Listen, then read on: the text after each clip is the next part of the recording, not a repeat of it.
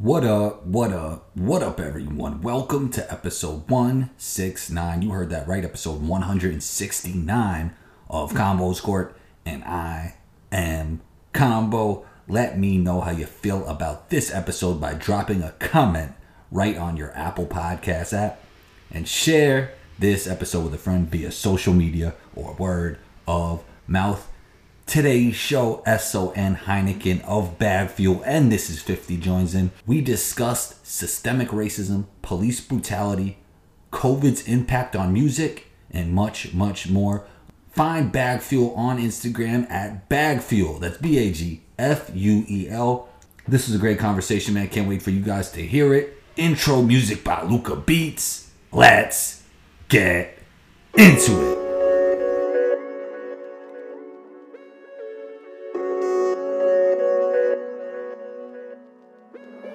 Luca, don't do it to him.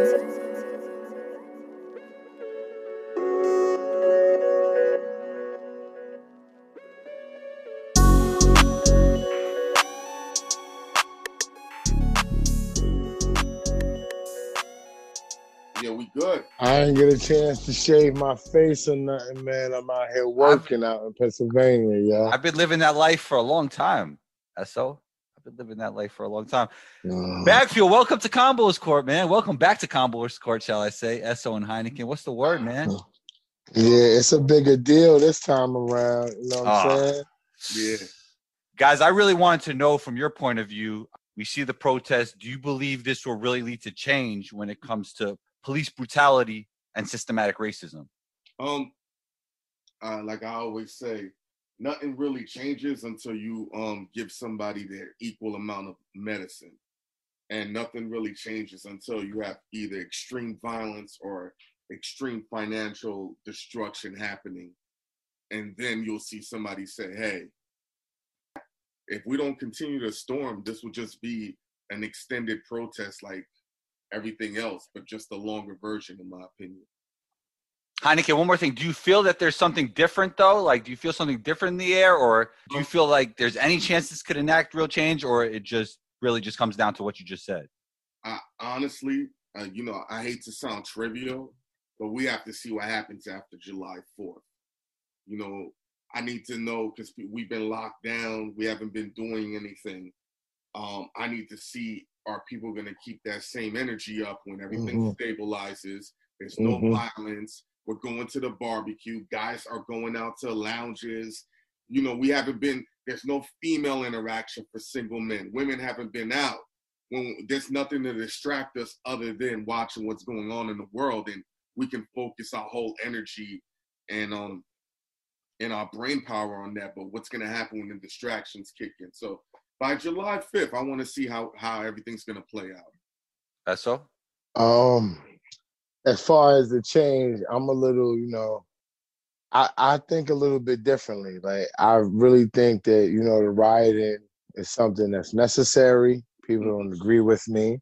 But I also think that there's a lot of things that we need to change before we change our ideals between white and black. There's things that are going on within our black community with the black on black violence, with the gang stuff. Like, me and Heineken had a long discussion about how I feel like that the gangs are ravaging on the black community, but when it's time for them to stand up because they're the ones that are violent or have the guns, where are they at with what's going on? Because they have a certain code on disrespecting and, taking advantage and playing me out, and I got to retaliate in violence, and we're getting played out.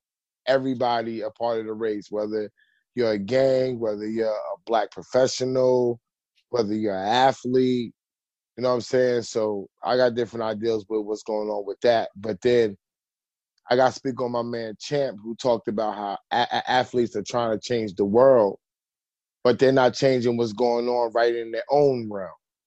So before LeBron James can change the world with Black Lives Matter, he should be worried about, black coaches that are getting thrown to the side, like Kevin Ali or whatever. It's so many different levels that we could spark change where we're at and we're not. And then when we look at the Colin Kaepernick thing, you know, Roger Goodell came out and said that they weren't even listening to what the black players were saying, that they weren't even taking it really seriously. And that's the way of the world. You know what I'm saying? I'm not mad at the pro football people and all the rest of that, because the people right next to you, they don't listen neither. They don't take nothing seriously neither. So it's bigger than white people listening. It's bigger than black people listening. Like, it's a collective of people taking things seriously upon what's going on in people's lives. You know what I'm saying? And that's how I see it, first and foremost. And like, sports is a big deal. I don't really care about sports. The league is coming back July 31st. I don't really care. We got coronavirus that nobody's talking about no more. We got killer bees that nobody's talking about no more. You know what I'm saying? And then people want to get back to basketball, like that's going to bring healing. But how? If the rioting and the violence isn't going to bring upon change, then what is? For the sole reason that we've been doing this since the 60s of nonviolent change. But like one black young brother brought light to, it wasn't until Martin Luther King got murdered 6 days later they changed the civil rights laws and all the rest of that. Why? Because people was rioting and it was uncontrollable. They had to do something. So where's that going to leave us at now? What could be done to lead to real change? Like I told you before, people could sit there and feel how they feel. It has to be an equal loss. That's it. Because people could sit there and say, oh, it's black on black violence or this, that, and the third. But whether in the 60s, it was no different. Were black people killing black people like that? And it was still doing the same thing. So until somebody says, hey, these guys are going to go back and retaliate at a high level, it's going to keep happening. Even during the whole riots, we haven't been hearing any gang-on-gang violence or any shooting or any killing that we know of. Not to say it's not happening, but we still seeing police still roughing up people, and they're roughing up everybody of all races. Right. You would think if the cameras is going, hey, yo, the whole world's watching, let me be cool. Matter of fact, they turned it up even more. So, and I'm like, yo, Combo, I'm sitting here like, listen, I done been around some bold people in my life. Like you, Combo, you're a professional ball player. You played against legendary dudes. Esso has been in the business with some of the legendary, y'all done legendary bold things. And even I'm like, I don't know if they that bold to be sitting here doing what these guys are doing on camera. It baffles me. I'm like, well, what's really going on? You know, that's just how I look at it. And I've seen them run over people with vehicles recently. You know, they're pushing down old elderly people. When they pushed down the old white man that was protesting and he busted his head open, huh? Blood was coming from his ear. He was bleeding, and then the next day, 57 police dudes resigned because people was going against the guys who pushed him down. Now that's why I'm like, yo. But some reason it's something that they giving them. It's something in the water when they come a policeman on some real shit, because it's power. Because the black policeman, he's not black. Like it's not even like it's just the white cops. It's not just the white cops. Mm-mm. One of the guys that killed George Floyd, he damn near looked like he was either light-skinned black or half black and half white. You know what I'm saying? Mm-hmm. So when you looking at, and then the guy who didn't turn his head was Filipino. You know what I'm saying? So it's like, it's all over the place. But then I don't see how somebody could really sit there and watch that. That's like, I have never watched the video. I refuse to watch a man die like. It's horrific. You know, they didn't think he was gonna die, Combo. When I watched the video, Combo, and they put him on the gurney, I even had to turn around and say, "Is this like? Did he die or did he not die?" He probably didn't die. Then I found out that was the George Floyd video. You feel what I'm saying? So it's like when he's yelling out, you don't even pay attention that when you watch the video, after a while, he just stops talking. He just stops saying, "I can't breathe, bro." And that's the part that I'm like, and then people look at me and say, yo, you think this gonna be changed? Nah, it's not gonna be changed. You know why? There's still bitter black women out here that don't give a fuck about that. They don't care about George Floyd. There's still bitter black women Like out here. Candace Owens. There's still bitter black women that I totally agree that they're gonna take the torch and use their kids still against their baby father. They're gonna call bullshit press charges. They're gonna act like he battered them. So you're saying there's not enough unity? No, there is no unity at all. Like on some real shit, like we can talk freely. In the Jewish community, mad unity. In the Hispanic community, mad unity. Russians in Brooklyn, mad unity. White people, Anglo-Saxon, whatever, Christian, mad unity. You know what I'm saying? Any other, you want to segregate any other people, if you want to say people from Belize, people from Spain, mad unity. People from Europe, mad unity. People from the motherland. But American black people, no unity.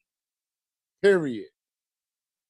Do you believe there's a leader out there that could get unity going? I think it's just only because it's just like with anything in life. Exceptional people come up. Will we be alive to see it? Hopefully. I want to be alive to see all of that. We might not be alive to see that, but like just like you got exceptional presidents or exceptional athletes, somebody will come together and speak in a way and resonate in such a way that people are like, I want to follow this person. You know, it's going to take a lot. Like, let's just keep it real. It's going to take a lot. I don't even think we could fathom how much it's going to take to rally that amount of people that's been systematically conditioned to say, I got to look out for my own, F everybody else, and F the next man. I'm just keeping it real. But it can happen. I mean, people call me corny. Corny when I say I try to look out for people. Why is that corny? You know what I'm saying? I mean, there have people, Heineken knows this, there are people behind the scenes that say, you make it too simple for people to get on. Mm-hmm. You know what I'm saying? Like, well, you're trying to help people. Different, yeah, but that's not the way of the world, though, Combo. You know what I'm saying? And that's how when I say people look at me corny, like, yo, why? Like, it's not literal. It's a figurative of speech by saying, like, why would you let them people in this game that you get so much from? Mm-hmm. Why you gonna share love and share knowledge in what you got going on? That don't make no sense. They gotta pay you for that, R. You know what I'm saying? Like, think about me and you, Combo. Like, we can talk friendly because we on live and we gonna post it up and all that. But when you called me about when you was gonna even start Combo's Court, we spent countless times talking about what you need to buy and how you gonna launch it. People look. You posted Combo's Court before I did. I know that, but you posted Heineken. He posted my logo before I did. I was like, I got to do Combo's Court now. It's in the air. Yeah, and look what it turned into. You know what I mean? Yeah, that's great. You're right, Esso.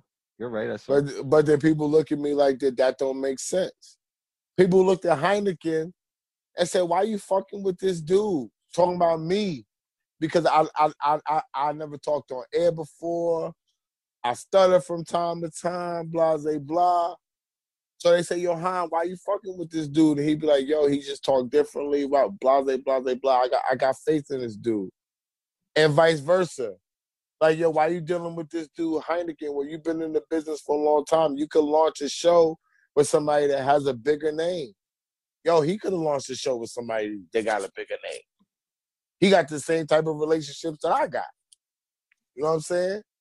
But they look at us crazy because we're bringing the well to each other. So I'm bringing the connections that I got to him, and he's bringing the connections that he got to me. That don't normally go down. That's why what we got going on is something special, something different. But we don't have that in our community like that.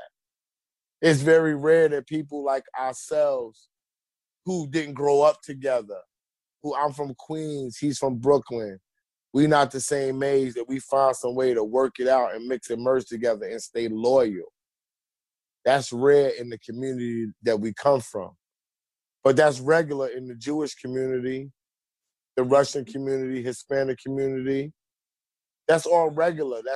That's regular. Like that's what you would do. And that's the problem with what we got going on. And I just don't see that ending. Because I told Han before, and I'm sorry, I just want to say, I told Han before, I said, once all this pandemic stuff passed, and all this George Floyd passed, everybody's going to go back to regular type of time in the black community. Do you guys believe that we could live in a police-less society, or at least shrink the role of what police do in the current society? Well, if you think about it, I think in London, if I'm not mistaken, the police don't carry any guns. You know? Right. So, and everything still functions pretty well over there. I just think, this is Americana, having firearms. And, New York is a little bit different in terms of having guns. It's always going to be illegal guns, and it's not that crazy. But if you go outside of New York, go into the gun range, people that are in the 5 boroughs, it doesn't compute to say, let's go to the gun range, But if you're living in rural Pennsylvania, let's go to the gun range today. You know what I mean? No, bro. I'm in Pennsylvania right now, and they got a sign for July 25th gun party. See? See? That's not happening. No, I'm sorry. It's called the Gun Fest. The Gun Fest. What do they do there? What do they do there? People buy and trade, show off their guns, shoot their guns, bring bullets. People make bullets. People make guns, show you how to put guns together, all types of stuff. It's a gun fest. I've seen girls with pink, automatic submachine guns, and they're pink combo, and they shoot real pink bullets. It's a whole different culture. So, that's not going anywhere. It's too ingrained.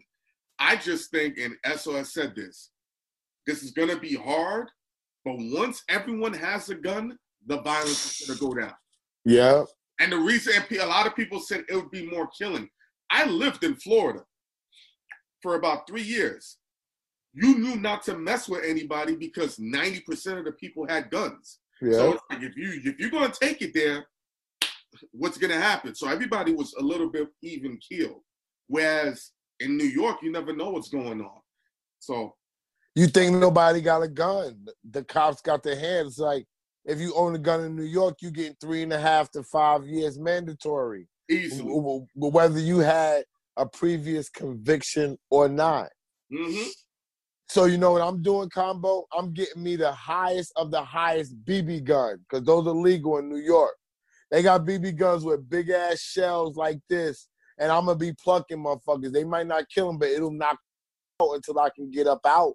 You know what I'm saying? There you go. I got to find a way to protect myself any means necessary, because that's the hand that people got. Like, if the revolution break out and people say the revolution is close. It's not that the revolution can't break out. It's that when it was time for it to break out, it feels like it always calmed it down. Yeah, with everything going on. That's what I'm saying, Combo. Combo. What's up? For people that don't know, you've been playing ball against a lot of black dudes. Like, you ever experienced, because when they look at you, you're a white guy with red hair, but you got that game. You be bringing the buckets. So you ever racism, like you was like, oh shit. Not against J.R. Smith. He got 6 threes in his face. Stop. That's not even the truth. I was playing good defense that day. Yeah. So we're not because if we start with this J.R. Smith thing, we're gonna be arguing for an hour. So I'm gonna stay away from J.R. Smith. For the public, whoever sees this, right? Because we don't know who's gonna see this. Well, they're definitely gonna hear it. I don't know if they'll see. You'll hear it. Combo actually got mad at me, y'all, because we were antagonizing J.R. Smith. Me and Heineken was on Combo's side. Right? No, you weren't. So you were on JR's side. See, that's not true. Yes, bro. That's not true. You were hyping him up, and I got mad at you. No. You see, Didn't I tell you he thought that Heineken? Didn't I tell you that? See, here's what happened. You came in the game and you shocked everybody. You brought up the competition when you came in. You came down the court, layup, another one, layup, boom, jumper. Yeah. So what you didn't realize is JR walked right by us and said, yo, we was like, he cooking you. Yeah. Yeah. Yeah. No. Yeah. So when he started hitting those threes, he ran back to us. He said, keep talking that shit, bitches. Yeah. And I was like, and then we were shouting, but you thought we was shouting on you. Yeah, and we was shouting at you. We was encouraging you Yeah. to go at J.R. Smith. And then you turned around and you got mad at me, and we was like, what is his problem? No, he ran to us after he hit that last three. He said, I own you motherfuckers. And I'm cooking your man. And I'm cooking your man. He really said all that? Yes. Yes. We're not making that up. We was on the sideline just playing with J.R. Smith, and when you was laying him up, I was like, yo, my man, you can't check my man. My man nice. My man cooking you, J.R. He was like, and you was cooking JR. Wait. He was like, and you was cooking him. He was like, wait, that's why he wanted to play another game. And when he played the other game, and every time he was hitting a shot, he was talking trash to us, and we was talking trash back to him about you. But you thought we was like with J.R. Smith. And remember I told you, Hein, I said, why would he think I'm with J.R. Smith? I came here with Combo. I don't know him. I came here with Combo. I'm crazy, bro. My competitive mindset is, I don't know. I was bugging out. Because you in the heat of battle. Esso must have said something, though. I remember Esso said something. I was talking to J.R. Smith, and I just was like, go at him, Combo. Yeah. I was like, yo, just go at him, Combo. Get him, Combo. And the next thing you was like, what? So. And I looked at Heineken, and I said, yo, what is his problem? I said, he don't know we on his side. I said, Combo know me way better than this. We almost have been in a brawl in Jersey over some racial tension. He know I'm on his side. Why? So I was like, I don't know, man. You know, I'm a little crazy. No, man. this gotta be a video. Oh yeah. I'm recording. This will be a video tomorrow. Oh, but, that's funny though. That's hilarious because I was going at Esso like, and I was a little bit mad after too. So was I. Crazy. So was I. And then I told Heineken, I said, yo, Hein. Well, you weren't that mad at me. I was about to drive you home, remember? No, because I understood you didn't understand because I'm on my peace and love shit. Combo. I be trying to tell you, like, I'm on my peace and love shit. I be trying to tell everybody that I understand that people, we don't see eye to eye all the time. And I understand that there be misconceptions and you know what I'm saying? People hear things and see things that's not going on. And when I left you, I said, he didn't understand. I didn't understand. I didn't understand. I told I apologize. I apologize. No, it's fine. I told Heineken that. And then when we went to the radio station, Dylan and them was talking to me, and I was like, yo, J.R. Smith hit 6 threes on y'all in a row. See, that made me mad too, though. But listen, I said, I know we counted. You know how we know? Because every time he did something, we was so much on your side that he would hit a J and come back and talk to me and Heineken about y'all. He said that's one. Yeah, so while y'all thought that we was talking trash on y'all, we was talking to him and he knew it. Mm-hmm. What our big thing is, yo, we shouldn't have reffed him up. We should just let him be chill. Yeah, that's the mistake we made. But that's better though. That's better. That's better. When he started talking to us, we want him playing hard though. You know. No, but you gotta remember, you came late. Yeah, so I did. It was a basic game. Yeah. JR was barely even doing anything. He wasn't doing nothing. But then he turned up. He turned up for sure. No. You went to the bucket. Like you came on the court and you just went to the bucket a couple times. And when you went to the bucket, he looked. I was like, yeah, that's my man right there. And remember, you caught a dunk in that game. And Heineken was like, you can't check Combo. And I was like, yo, that's my man. And he was like, yo, if your man play again, I'ma cook your man. He was talking to us the whole time. Yes. And I was like, yo, you ain't gonna cook my man. My man just laid you up, went to the bucket on you. He was like, yo, watch this.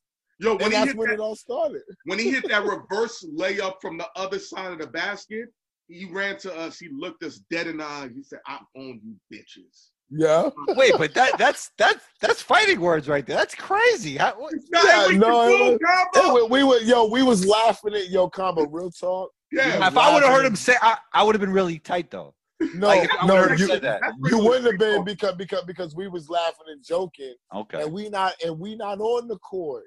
You know what I'm saying? So he talking to us like we commentate. I'm not saying I'm a super tough guy or anything, but I would be mad if I heard him say that to you guys. No, it he was wasn't. more in joking. But he Okay, wasn't okay. saying it. He wasn't Okay. saying it like it was real. He was just. Okay. We It was fun all and jokes. Yes, we was Yeah, all okay. just talking trash to each other. We just didn't formally know each other for him to say, yo, JR, Rand, Heineken. So we were just meeting each other on the court, and our meeting was when you was laying them up and you was scoring points. I was like, yo, you better check my man. My man about to fucking put up buckets on you. Yeah, you know what I'm putting saying? up buckets. You better check my man. He ain't no regular white boy. He about to put up buckets on you.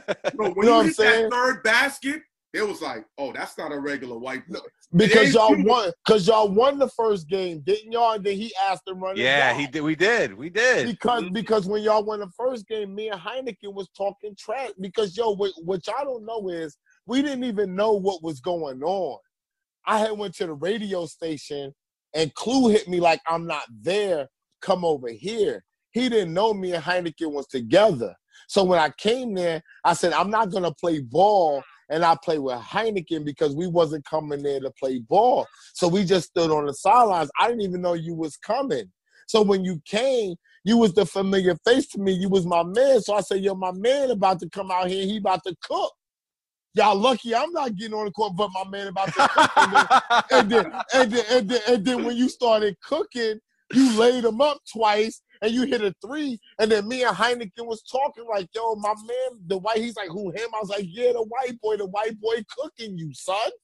You know what I'm saying? And then he got mad. He got mad at us, and then he started putting up buckets, and then you got mad at us, and we was like, I appreciate the support, man. That means a lot. That was fun. It was fun hooping that day, and I appreciate you guys being there. That was Can we let's talk Griselda real quick because they got that feel like of the golden era, quote unquote, like, you know, early 2000s. I think they rap like they're from that era, but they still resonate in today's climate. How do you feel like they're able to do that? You go first, because I actually was gonna say something funny about why I think that. I think it's the perfect storm. You know, they dress in a way that works for this current time frame. There wasn't too many people that were spitting bars, delivering. It's just a lot of perfect storms going on, a lot of great marketing. And then their age range works with people within our age range. And we're like, and we're supporting them enough that it's allowed, because they don't have a young fan base, in my personal opinion. Like they 40. Well, they might be. But that's what I'm saying. I was about to say that because they seem like they're Jada kissing them age, like they're in a 40-year-old age range. I think they're mid-30s though, if I'm not mistaken. Mid-30s, but yeah, it's that they were in the weird area where they're not old, but they're not young, which means you're in limbo. You shouldn't resonate, but they hit so much that limbo market upshifted everything. That's exactly what they did. You know, it just, all the people that liked 90s music and early 2000s music that was hiding and didn't know who to support said, they're of this era, but they're keeping the tradition alive. It's just a perfect storm that worked out. And they made the right moves. They made the right cheat codes. You know, I'm giving basic perspective. Esso is going to probably give another more an Esso perspective. Whatever, Heineken. A calculated understanding how certain things work. I just look at it like they're the same age as Jadakiss. You know what I'm saying? So even if I'm confused right now. They're not the same age, right? But I said that's how I look at it, because look at this. People of a generation with music, generational placement is important, okay? So like Heineken said, yo, say that they're in their mid-30s. Say they're 37, 38 years old, for example. Jadakiss ain't but 45. When you doing music, 8 years is not a big difference when you're doing music. But the ill thing is when you come out. Jadakiss came out in the 90s. They might have been, say Jada was 20 years old. They might have been 15 years old, 14 years old. You know what I'm saying? So you in the same time, you going through the same things, but you just not of that age. So when you come along and you get your shot, you get your chance to shine now. That's why. Not to cut you off, but to add on, he just said they used the 2 Chainz formula, but they just didn't have the 2 Chainz. Perfect example. Perfect example. 2 Chainz. Yeah. They expound on that. What's that formula? Remember, I mean, you know, Essel's gonna help me with this, but he was with Ludacris and he was known as Titty Boy. Right. Yeah. Right. The rebrand. He there you go.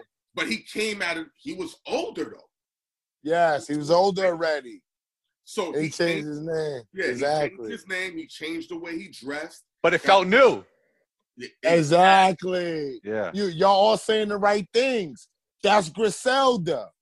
You know what I'm saying? Like, they never had their chance to shine. So when you don't get your chance to shine, you got to stay current with the language, with the lingo. You still out here in these streets.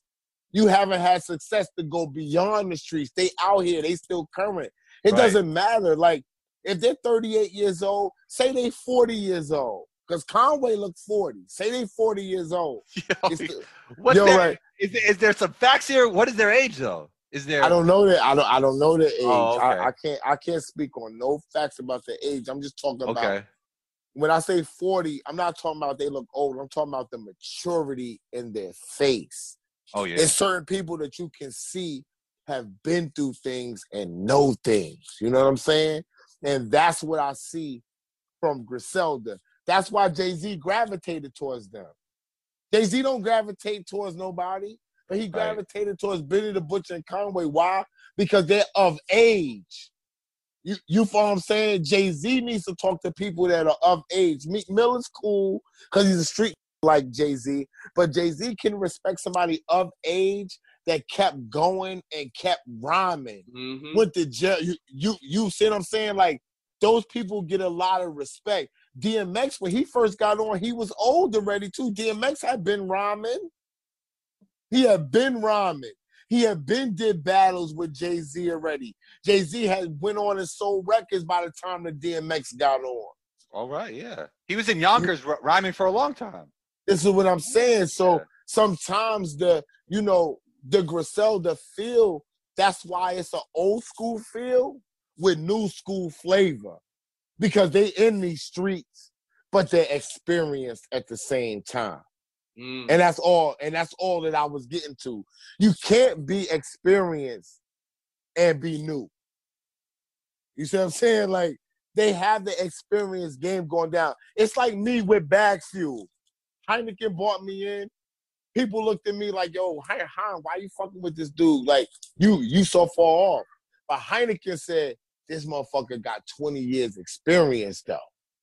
So I'm going to rely on his experience to bypass some of the BS we would have if we was young and dumb and coming out here. And that's how I look at Griselda.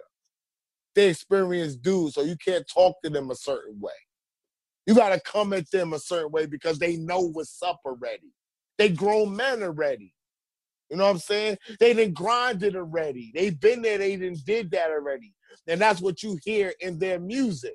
So they're combining that struggle and that I've been here already with new school lingo. And I'm going to say something too. Where you from and when you come out matters. Like, meaning, I've been in Buffalo. Ain't shit to do. It's super cold. It's only wings and pizza out there. It's nothing but drugs in college. Now, not to say other people couldn't break through, but for them, being in that environment, feeling that cold, they got grizzled. They were just like, there's nothing to do but shit. And there's been no other rappers from that area that really made it, right? No, but you know, sometimes you need that thing to happen for them. Like I remember you're not to go off topic because Esso doesn't like this topic too much, but you know, you're familiar with the battle rap culture, right? Heineken. I'm All super familiar. Yeah. He loves battle rap. I love battle rap. I'm the only one that don't like battle rap. I love battle rap. So you're familiar with Grind Time, right? Of course. Now, the reason why Grind Time was able to work was the timing of where they were at. The person who created it, he and I went to school, to the same school. That school had a certain level of resources and people around that if he wasn't in that town at that time, Grind Time doesn't exist. And he'll say that out of his own mouth. I'm not saying that he's not capable, but there's a perfect storm of things that happen. Because at that time, there was nothing but cameramen around that all knew how to shoot movies and create sets. You got dudes that knew how to do graphics. It's a whole level of talent with no resume. It's like, yo, come, let's all do this at the same time. It's the same thing with Griselda. It's the snow. It's the Canada's across the border. It's timing. It's timing. That's why West Side Gun dresses a certain way. People are like, how you know how to do that? You know, right. You know, right. Yeah. Heineken, I look at you as a great interviewer. So I would like to ask you, what do you feel about Vlad's interviewing style? You got to understand, Vlad has been doing this, 23 years? Not interviews, just out. You know, he started as a mixtape DJ, the DJ Vlad mixtapes. Esso will tell you about that, working through labels and things of that nature. Mm-hmm. He's just very smart on when to maneuver. He caught the. You're saying he knows how to move? Yeah, and that's a talent in my opinion. Of course. And when he started, we all started at the same time, for the most part. He was able to get the YouTube deals that are now available for people when you press the monetize button. He had. Do you think that's because of the color of his skin? That and because he was connected to hip hop as well. So everybody thinks it's because of the color of his skin because he was one of the first ones to do that. I think it's not only the color, but who he was around. Because, you know, people are always going to care about the hip hop culture. So he's the closest white guy to have access to all of them at that time. So exactly. Mm-hmm. To answer your question, yes, that works. But he knows how to use it the right way. He looks very unassuming. You know, he doesn't look threatening. So people want to be around him at that time.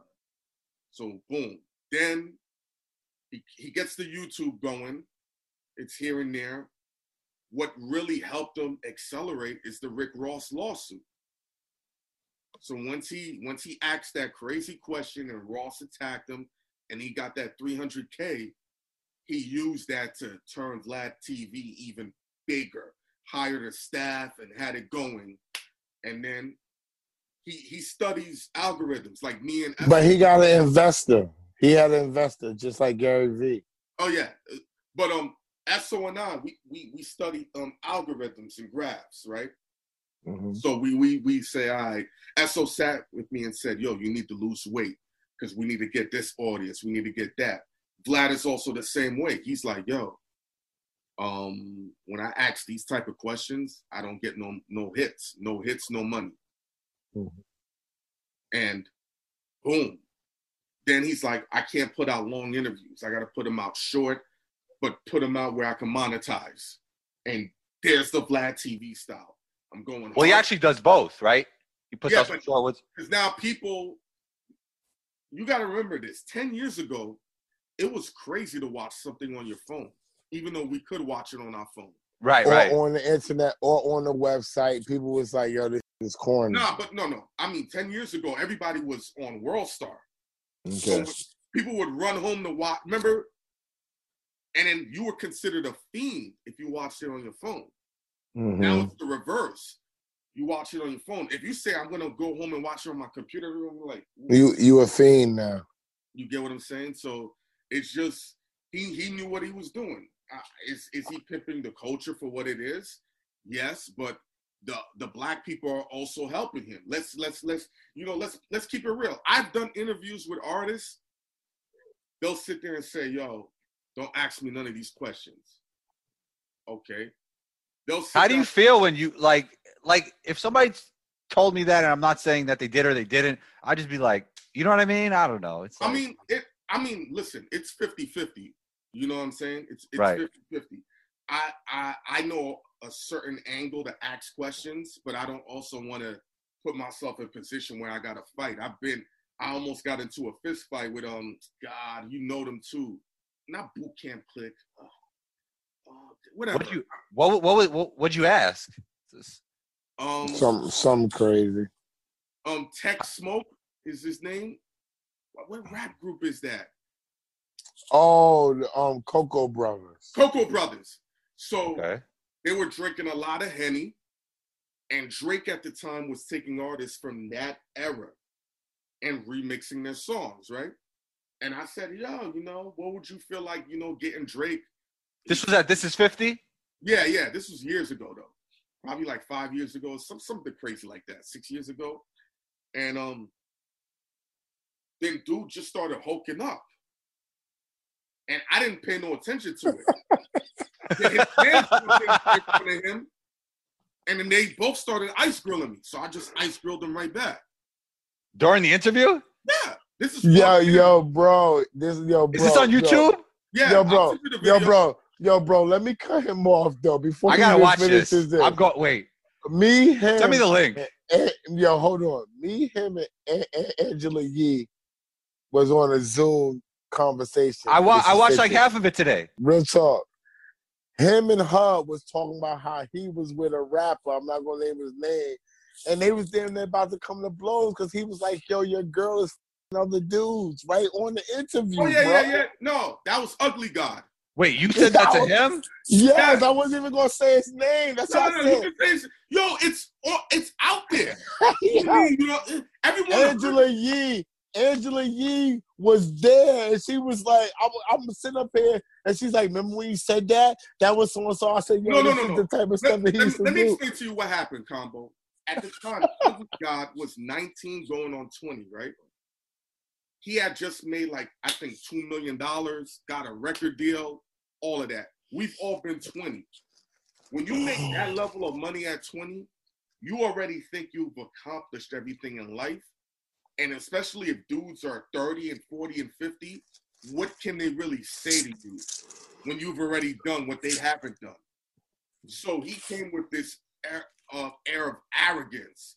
So he was really talking fly to Angela Yee and all the girls. He's like, yeah, girls are like, you're fucking insecure and this, and this. And I'm like, I'm just letting it go. He's like, I'm successful, I'm this, I'm that. He's just going off. He's going off. He's like, yo, I got my woman. You niggas don't know how to get girls. And I set him up and down. He said, yo, my girl shows me all the rappers that be in her DM. I said, yo, my man's, yo, your girl suck. If none of them dudes right here can't tell you, I'm going to tell you that shit. This is the truth. Yo, bro. I just knocked my stand over, bro. Look, yo, bro, real talk. Cause and that's a true story. Like that's no cap. There's video of this too and audio. So I don't make none of this up. Yo, bro, that's no cap. Shout out to Ugly God.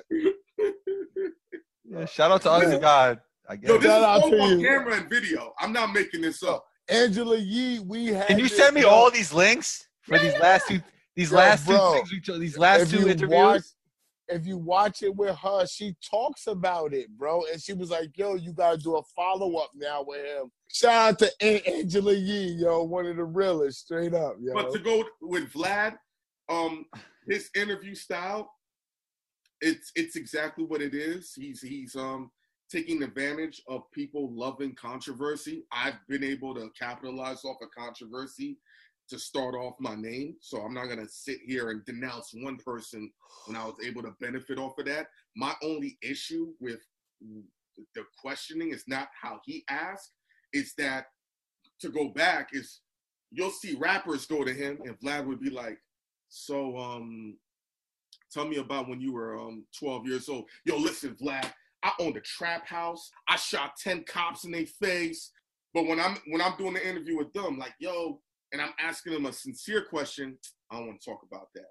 Yeah, that's how they do.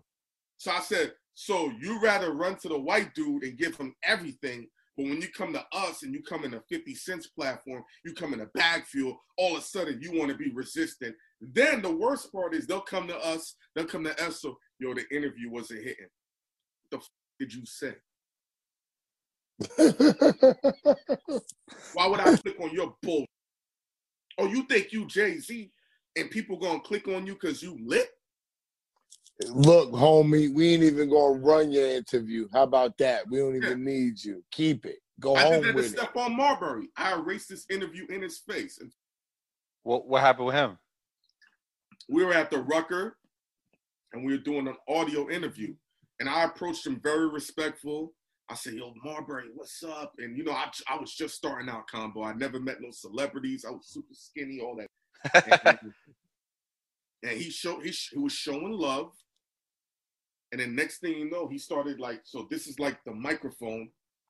And I'm holding the microphone. He just turns his head and starts talking to his manager and then walks off and then walks back.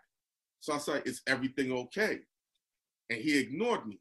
So I turned to my partner, Dutch. I say, yo, erase the interview. Standing right there.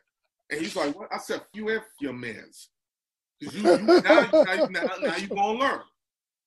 And I said, yo, we going to go get some wings uptown since we was already uptown. And he looked, he was like, I said, oh, you didn't think I was from Brooklyn like you. You going to learn. And then that's when the whole Vaseline happened after that. So. People forget about the Vaseline, how he ate the Vaseline. I didn't forget about that. That was crazy. He tries to downplay it. Like, nigga, you ate Vaseline, bro. He did a media run lately, right?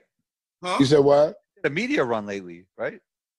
Yeah. He was like a month ago when he shouted. He shouted out a few people. And you know what I'm saying, got some press on him, and then he's supposed to get what? 10 million masks or some shit like that. I'm not gonna talk about Brooklyn because my co-host is from Brooklyn. I ain't gonna talk about how Brooklyn dudes be doing. You know what I'm saying? Queens have done more for me in hip hop than Brooklyn. With the exception of Russell Simmons. Yo, people were so mad at High Combo because he said Queens get the money when me and Clue when Clue did the bag for you. So people like, yo, ain't he from Brooklyn? I'm like, so what? He rock with Queens dudes. I'm like, yo, he's on 50 Cent platform. His co-host is from Queens. Clue is from Queens. What is his problem? Like, he rock with Queens. What's the problem? We need more unity. We need more unity between the boroughs. Oh, I don't have a problem with unity. I'm just telling them what it is. You know what I'm saying? Is there any Brooklyn dudes that could say, yeah, I looked out? Yeah, there's dudes, you know what I'm saying, that are behind the scenes. But I'm talking about from the industry perspective, no. Let's shift to this. What effects do you think COVID-19 will have on the music industry? And how will artists have to shift their energy? They're not shifting. Nobody's shifting, Combo. COVID-19 is over until September, October hit when it get cool again. Mm-hmm. Everybody's congregating. Even my 77-year-old father had the other deacon come over and they trying to fake social distance in the driveway, bro. You know what I'm saying? Like, I'm being honest with you. So you're saying COVID is over? For people right now, until people start dying again. For some reason, with this human race that we got, like, the ADD is real. You know what I'm saying? Like, everybody, yo, real talk, how everybody's posting, I am a black man, I am positive and all that. That's cool. But I just posted on my Facebook, the biggest haters is posting that shit. You know what I'm saying? I've been living my life like this, Combo, my whole life. I always been the dude that be like, yo, I'm gonna help people. I help people as kids off my parents' money. And we was in the hood. You follow what I'm saying? and that wasn't cool. Like people didn't get reaching out a hand to try to help somebody, even when you ain't, of that level yet. It was just about love. You know what I'm saying? That shit runs out in my community.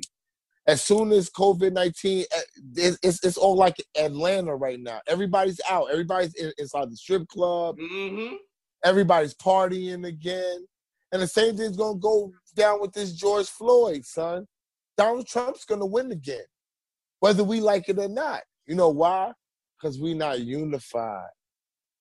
We don't know what it takes to really be a part of big business. And when you try to tell black people, they don't want to hear it. They want to act like what you saying is you trying to play them out. Yo, you want to come to me? You want to get on? Come with some money. Oh, you trying to play me. If I tell a white Jewish dude, you want to get on? Come with some money. You know what Combo's going to do if he rapping? How He much? and I'm going to go find me some money. That's the problem with my community. They don't take it seriously. And when you trying to give them the real, everybody know I'm giving them the real Combo and Heineken.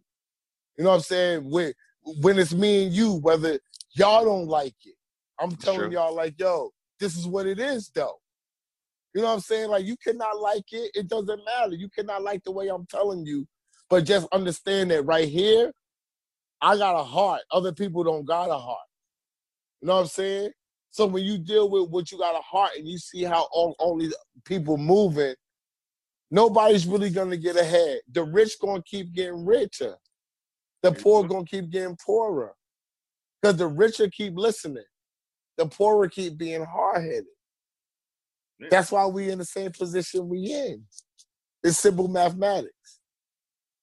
I mean, when there's some COVID thing, I just think it's going to be an arms race to see who has the best marketing. You're going to see a shit ton of music get flooded. Artists are going to like bombard us with music at a capacity we've never seen before in our life. And it's just going to... We're already bombarded when it comes to streaming, right? You're going to feel, because we're going to... Like, we forget about a great album like a week later. Yeah. Have y'all noticed one thing? And you right, Hein, and I really didn't want to jump in, but since Combo did, I just saw the opportunity. There ain't been no new people come out during the pandemic. Have y'all noticed that? Nobody new. Nobody has emerged like, yo, we got new music. We got this new person. Fivio, but he's not really new. Fivio wasn't new. Fivio was out to the before masses. the pandemic. To the masses, he's new. It doesn't matter. He was out before the pandemic. He had a hit record regionally before the pandemic. Right. All right? I'm trying to think. Nobody new has launched their music during the pandemic. The only person that has dropped a new record has been me. I'm the only new person that has taken a chance and reached out to a rapper and dropped the record, and it still don't matter. People scared. Even up and coming rappers is trying to drop mixtapes that they have. Tokyo Jets, Rennie Rucci, Armani Caesar, Rome Flynn, all these up and coming people. You don't know them though, Combo. Because nobody paying attention. It's a pandemic right now. Exactly. Nobody cares. Until music, honestly, music can't succeed by just being inside the house and absorbing it. You got to be in the barbershop and feel it. Got to be also, artists can't be inspired. That's true to a certain extent. You can't. I mean, how inspiring is that for an artist just to be sitting in the same house for 3 months? If you're recording, well, I seen that. I seen that Little Baby and Gucci video. They're out there though. No, let me keep it real. Let me keep it real. That's why that's a good record, because they're inspired. They're outside. Nah, but let me keep it real about me and my man. Me and my man Heineken talked, and we discussed how COVID was an opportunity for us. Am I lying? Mm-hmm. We said that we can find a way to get work done. Of course. And everybody was Zooming already. I think it was an opportunity to stay consistent too, while some people might not be staying consistent. So the same way with rappers. The same way with rappers. If me and Heineken was the Locks right now, say me, you, and Heineken's the Locks right now, I would be saying, yo, let's drop music. Oh, you can't tour, you can't build it. So what? We don't gotta drop our best music. Let's start dropping music. Wait a second. Are you saying that no new artists dropped music, or any artist? No new artist has emerged during the pandemic. Okay. Because I know Styles dropped recently. Yeah, but Styles, Jada dropped right before the pandemic. You got right. But you got up and coming rappers like the girls that I just named down south, like the Rennie Rucci's, the Tokyo Jets. They're all trying to drop music during the pandemic, but nobody is emerging because it ain't time right now. Nobody cares right now. If you want to emerge the right way, now I would say after next week, the middle of June, going to the middle of July, that little pocket. Yeah. If you have the right budget and the right hands behind it, to go into August and September, you're gonna see something happen. Now's the time. Mm-hmm. You can break, and you can be new. If you got a marketing budget, you can rock from mid-June all the way till September, and you can be new. Why? Because you can go certain places and do shows that's open. Like Pennsylvania, Pittsburgh, they green, they open. Miami, Florida, they open. Atlanta, they open. So you drop music, there's places that you can go out there and get money and promote your product. Let's end on this, guys. In terms of albums, right? I mean, you can't compare Drake to Jay-Z, right? Jay-Z blows him out the water. But really? I think so. In terms of albums? In terms of music? No. Albums. Drake has a shit ton of albums. People but Jay-Z's out, but he doesn't have anything like the Blueprint or Reasonable Doubt. Nah, Drake has, I mean, you're like, what did S.O. say? You're comparing eras now. That's what I'm saying. So song for song, because I think albums aren't as important anymore, right? But as they used to be. You don't think Drake has 20 songs? No. That's where I'm getting to. Okay.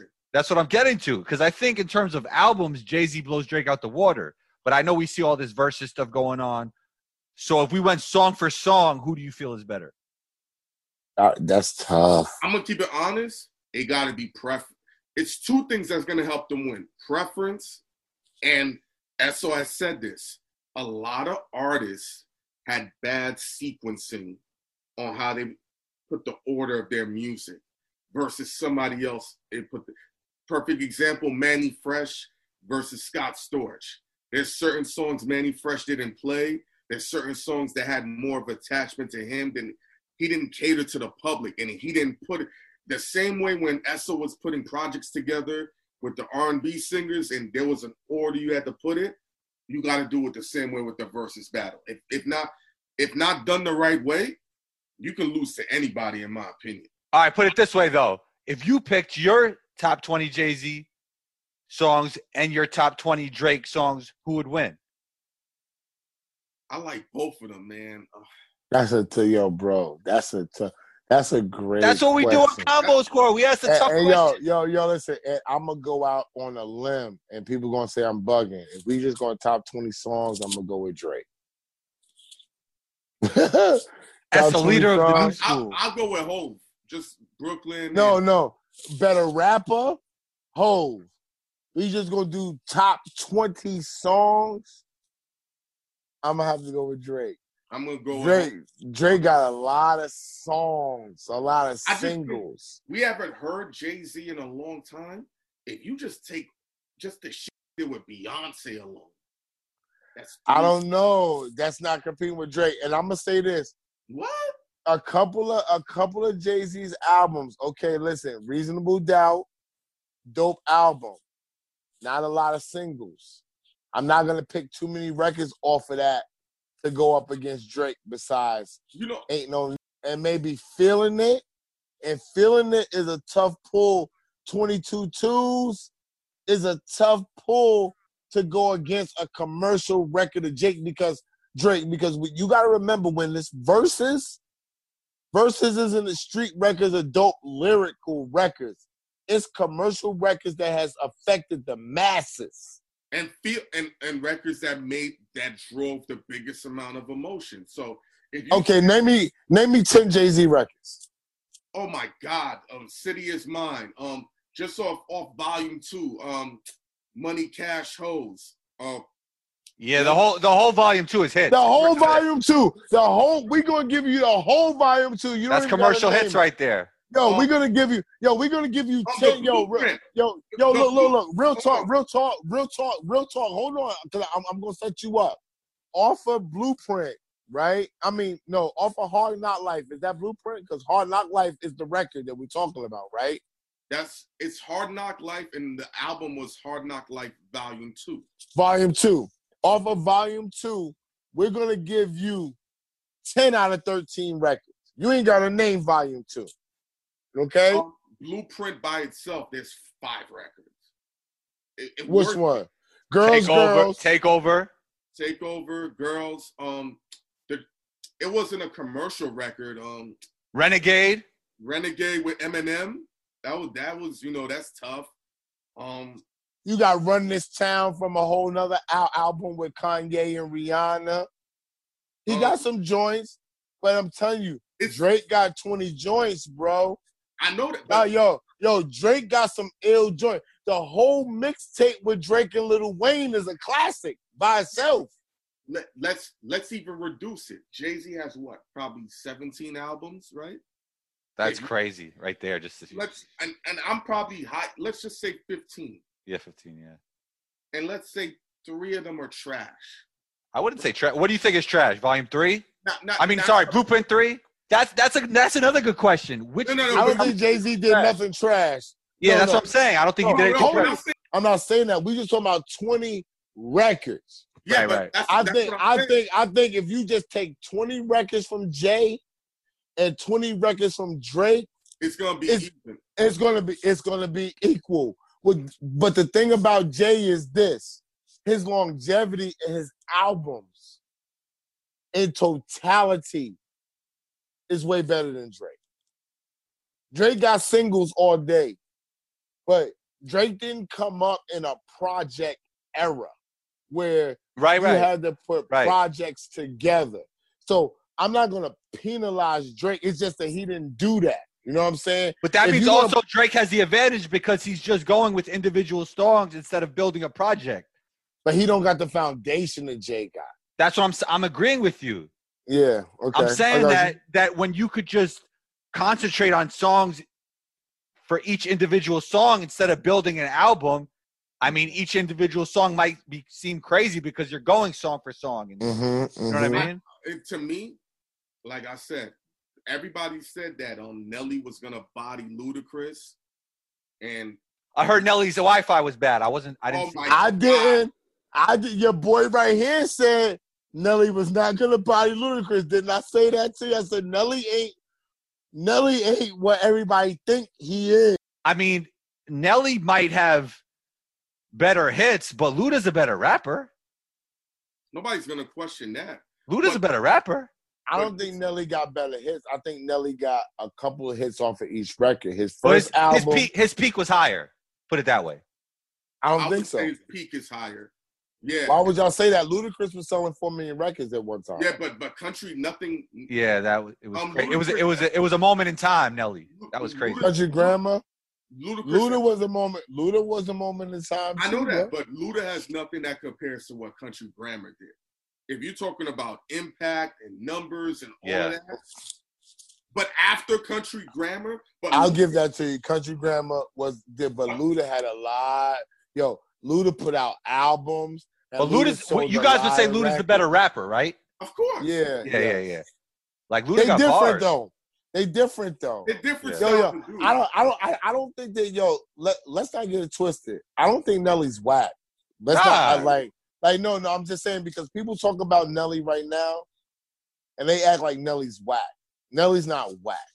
All right. Nelly was not a lyricist like everybody wanted to be, but Nelly was a vibe. Nelly was needed. Nobody came from St. Louis. Nobody knew they vibe. Nobody was talking about Hot and Her and all of that other type of stuff. And chicks love Nelly. You could say the same thing about Ja Rule. He wasn't lyrical, but he made good songs. I think Ja Rule had lyrics. I think that once he started singing and he started making commercial records. I'm keeping it real. Once he started making commercial records, he never looked back. And 50 Cent crushing him on a lyrical way murdered Ja Rule. 50 was so hard, bro. And the way he was coming was so different that Ja Rule, once the masses got a hold of what 50 was talking about, who would care about Ja Rule? On some real 50's album, Get Rich or Die Trying, ultra classic. Ultra. One of the best hip-hop albums of all time, bro. Yeah, that's what we call that. Those types of albums, no fast forward. No fast forward. You got Get Rich or Die Trying. You got The Chronic. Yeah. Reasonable Doubt. Doubt. What I'm saying? You got Reasonable Doubt. Blueprint. You got I'm not gonna put Blueprint. You know what? I'm gonna take Reasonable Doubt out, and I'm gonna put Volume 2 in there. Volume 2. To be honest, I'm gonna put Volume 2 in there. No, and I'm you can't put Volume 2 before Blueprint and I do. Doubt. I do. Yo, maybe commercially. No, Hard Knock Life had everything on it. The Hard Knock Life Volume 2 had everything. Street, commercial, lyrical, whatever you want. It was on Hard Knock Life, yo. You bugging. I feel like Blueprint aged better. Nah, hell no. Blueprint had girls, and what else? What else is on Blueprint? Nah, he had joints in there.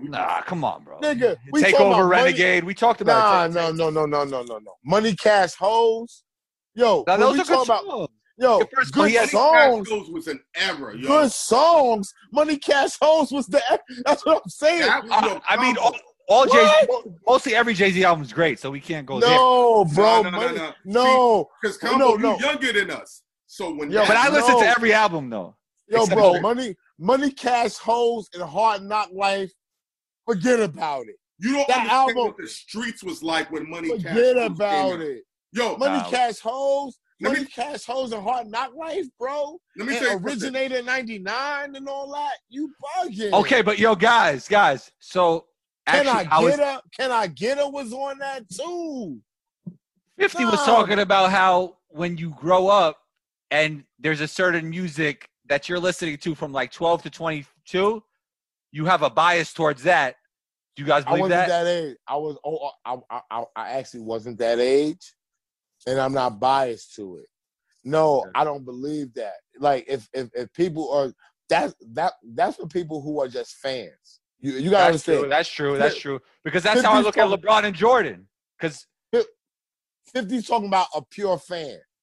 He's not talking about somebody like us. Right. Who's in the game and knowing what's going on and see what's going on. He's talking about the pure fan. The pure fan, 12 to 22, I get it. Somebody like us, when you mention LeBron and you mention Jordan and you mention Kobe, we know the difference. You know what I'm saying? Like, I respect Kobe. Kobe was dope. I respect LeBron. LeBron was dope, but Mike was a killer. I don't respect Mike as far as social equality. And he just donated $100 million, right? It doesn't matter. That's to make up. Even if he did, that's to make up. We needed Mike in the 90s when he didn't speak up. That's a whole nother thing. You know what I'm saying? But when you look at Mike is a killer. Mike is the ultimate competitor, period. The ultimate competitor meaning that if he played with Dwayne Wade and won championships with Dwayne Wade and Dwayne Wade was now on another team, he don't give a fuck about Dwayne Wade no more.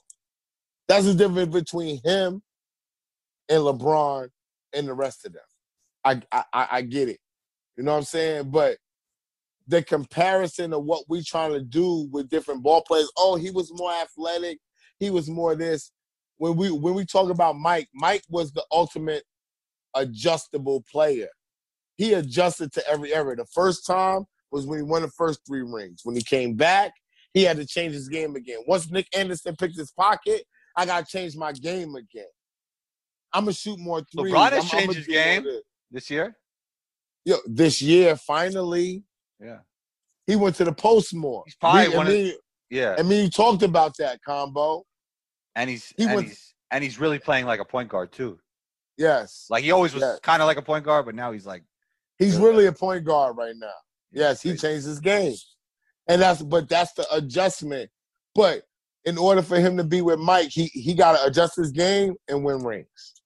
Yeah, he need more rings. He need more rings. So wait, guys, if he wins 3 more rings, you guys have him above Jordan? Let me tell you this, and I've always said this. The only way the argument makes sense, right? And SO and I have spoken about this. People don't even realize it. In the 75 years of the NBA, we've only had 9 teams two-peat alone. Right. So LeBron has done that. And in three-peat, it's only the Bulls. Celtics, obviously, because they went like 7 or 8. And then the Lakers. Mm-hmm. Yeah. So in order for LeBron to be in that conversation the right way, he needs a three-peat for the Lakers, because that's going to even be accentuated because it's LA and three-peat. And then that three-peat would allow his record to be even. Yeah, but he didn't always have a team and a coach like Mike. So it is a team sport. No, I don't disagree with none of that. But if you're going to sit there, it looks better to say I went to 12 finals and won 6 because he'd have played so many years and been good for so long that they would have said, well, Jordan's first half, he ain't do nothing. If LeBron ages well and history favors it, it's going to be good. But it'll just be a little bit even. But, you're still going to have the hardcore Mike fans. You're going to have the LeBron fans. But if he only wins 5 rings, it's still going to be, He's not getting 5. We don't know, SO. We don't know. His story's not written. He's not getting 5. Let me ask you this. Did we know that Steph Curry was going to get 3 rings in our face out of nowhere? That's true. I thought Steph Curry was going to get 3 rings. I was one of the as a rookie, SO. Don't I was only one of Steph Curry fans. I'm telling you, and I love Mark Jackson. I was very partial because I loved Mark Jackson. Okay, I'm just being honest with you. And when Mark Jackson came out, their rookie year, and said Steph Curry and Klay Thompson was the best backcourt in the league, I believed them. I was a herd. I did. Let me help you with something. When LeBron went back to Cleveland and teamed up with Kevin Love and Kyrie Irving, did people say, yo, the team you need to watch out for is Golden State? That first season, nobody saw Golden State coming. What Golden State did, right? For the rest of our lives seeing this now, because we never seen this in the NBA. We always know when a team is coming up. From the rest of our lifespan, we always have to now know a team's going to come out of nowhere and be champions now. Before we knew Mike was coming. We knew Bird was coming. We knew Hakeem was going to come. Shaq was going to come. Nobody's seen Steph Curry saying, oh, yeah, one day he's going to come out of nowhere and win 3 rings. That was a complete switch. That was a perfect storm, too, because of the coaching, because of his teammates. Yeah. Then he got Durant eventually, even though he won 1 without him. In basketball, once something like that happens, it stays now. So now, seeing that happen, I know LeBron is like, if I don't start doing something, who's the next team we don't see coming that's going to rattle off 3 rings? Well, it might be the Clippers. It might be the Clippers. Dallas. It might be the Clippers or the Clippers. We don't know. It might be the Clippers. I don't know about the Clippers. I'm gonna keep it real with you. I thought Golden State could win the championship when Mark Jackson was the coach. When they brought Steve Kerr in, I didn't see the vision, but I was wrong. Steve Kerr was the right man for the job. You know what I'm saying? But as far as what I saw Steph Curry doing as a point guard, the one problem that I had with Steph Curry coming in was I thought he wasn't built good enough, and he kept hurting his feet and all of that. Yeah. Yes, and that was my one thing with him. But as far as talent, when I saw him shooting from that range, sharp shooter, dribble and all that, I thought that Golden State had potential to do great things. I didn't know Draymond Green was going to be Draymond Green. to me, he was the X factor. Mm. You know what I'm saying? The rest of the team, I thought that they was good. I thought that they was gonna make a run. But when Draymond Green stepped his game up, he was the one. And I watched him at Michigan State. I watched him be big, lose weight, get smaller, pause. You know what I'm saying? I just didn't know that he was gonna be that type of pro. You know what I'm saying? He was the one that kind of snuck past me that I didn't think that he was going to be able to transcend the game. Guys, great stuff. Mm-hmm. Social media, everywhere else, where can we find you? You can see right here, I'm going to point where it says HYNAKEN. Yeah. SO World, ESSOWRLD is how you could find me. You can find the website. Find us on Bagfuel, BAGFUEL. And if you go there, you can find all our tags and you can follow us and catch the vibe with us. You know what I'm saying? Guys, I really appreciate you being here. And I really appreciate how consistent you guys been since you started it. Like, that's something I really appreciate. You guys are always welcome back on the show. There you go. Combos Court. We're out here, man. Thank you for listening to Combos Court, and big thanks to SON Heineken for joining in. We appreciate you. You could find them on Instagram at Bagfuel, and you could check out some of their interviews on This Is 50's YouTube channel. Combo Nation, let me know how you feel about this episode by dropping a comment right on your Apple Podcast app. Rate and review wherever you listen to Combos Court, and share this episode with a friend. I would greatly appreciate it. Be on the lookout for episode 170. Combo out.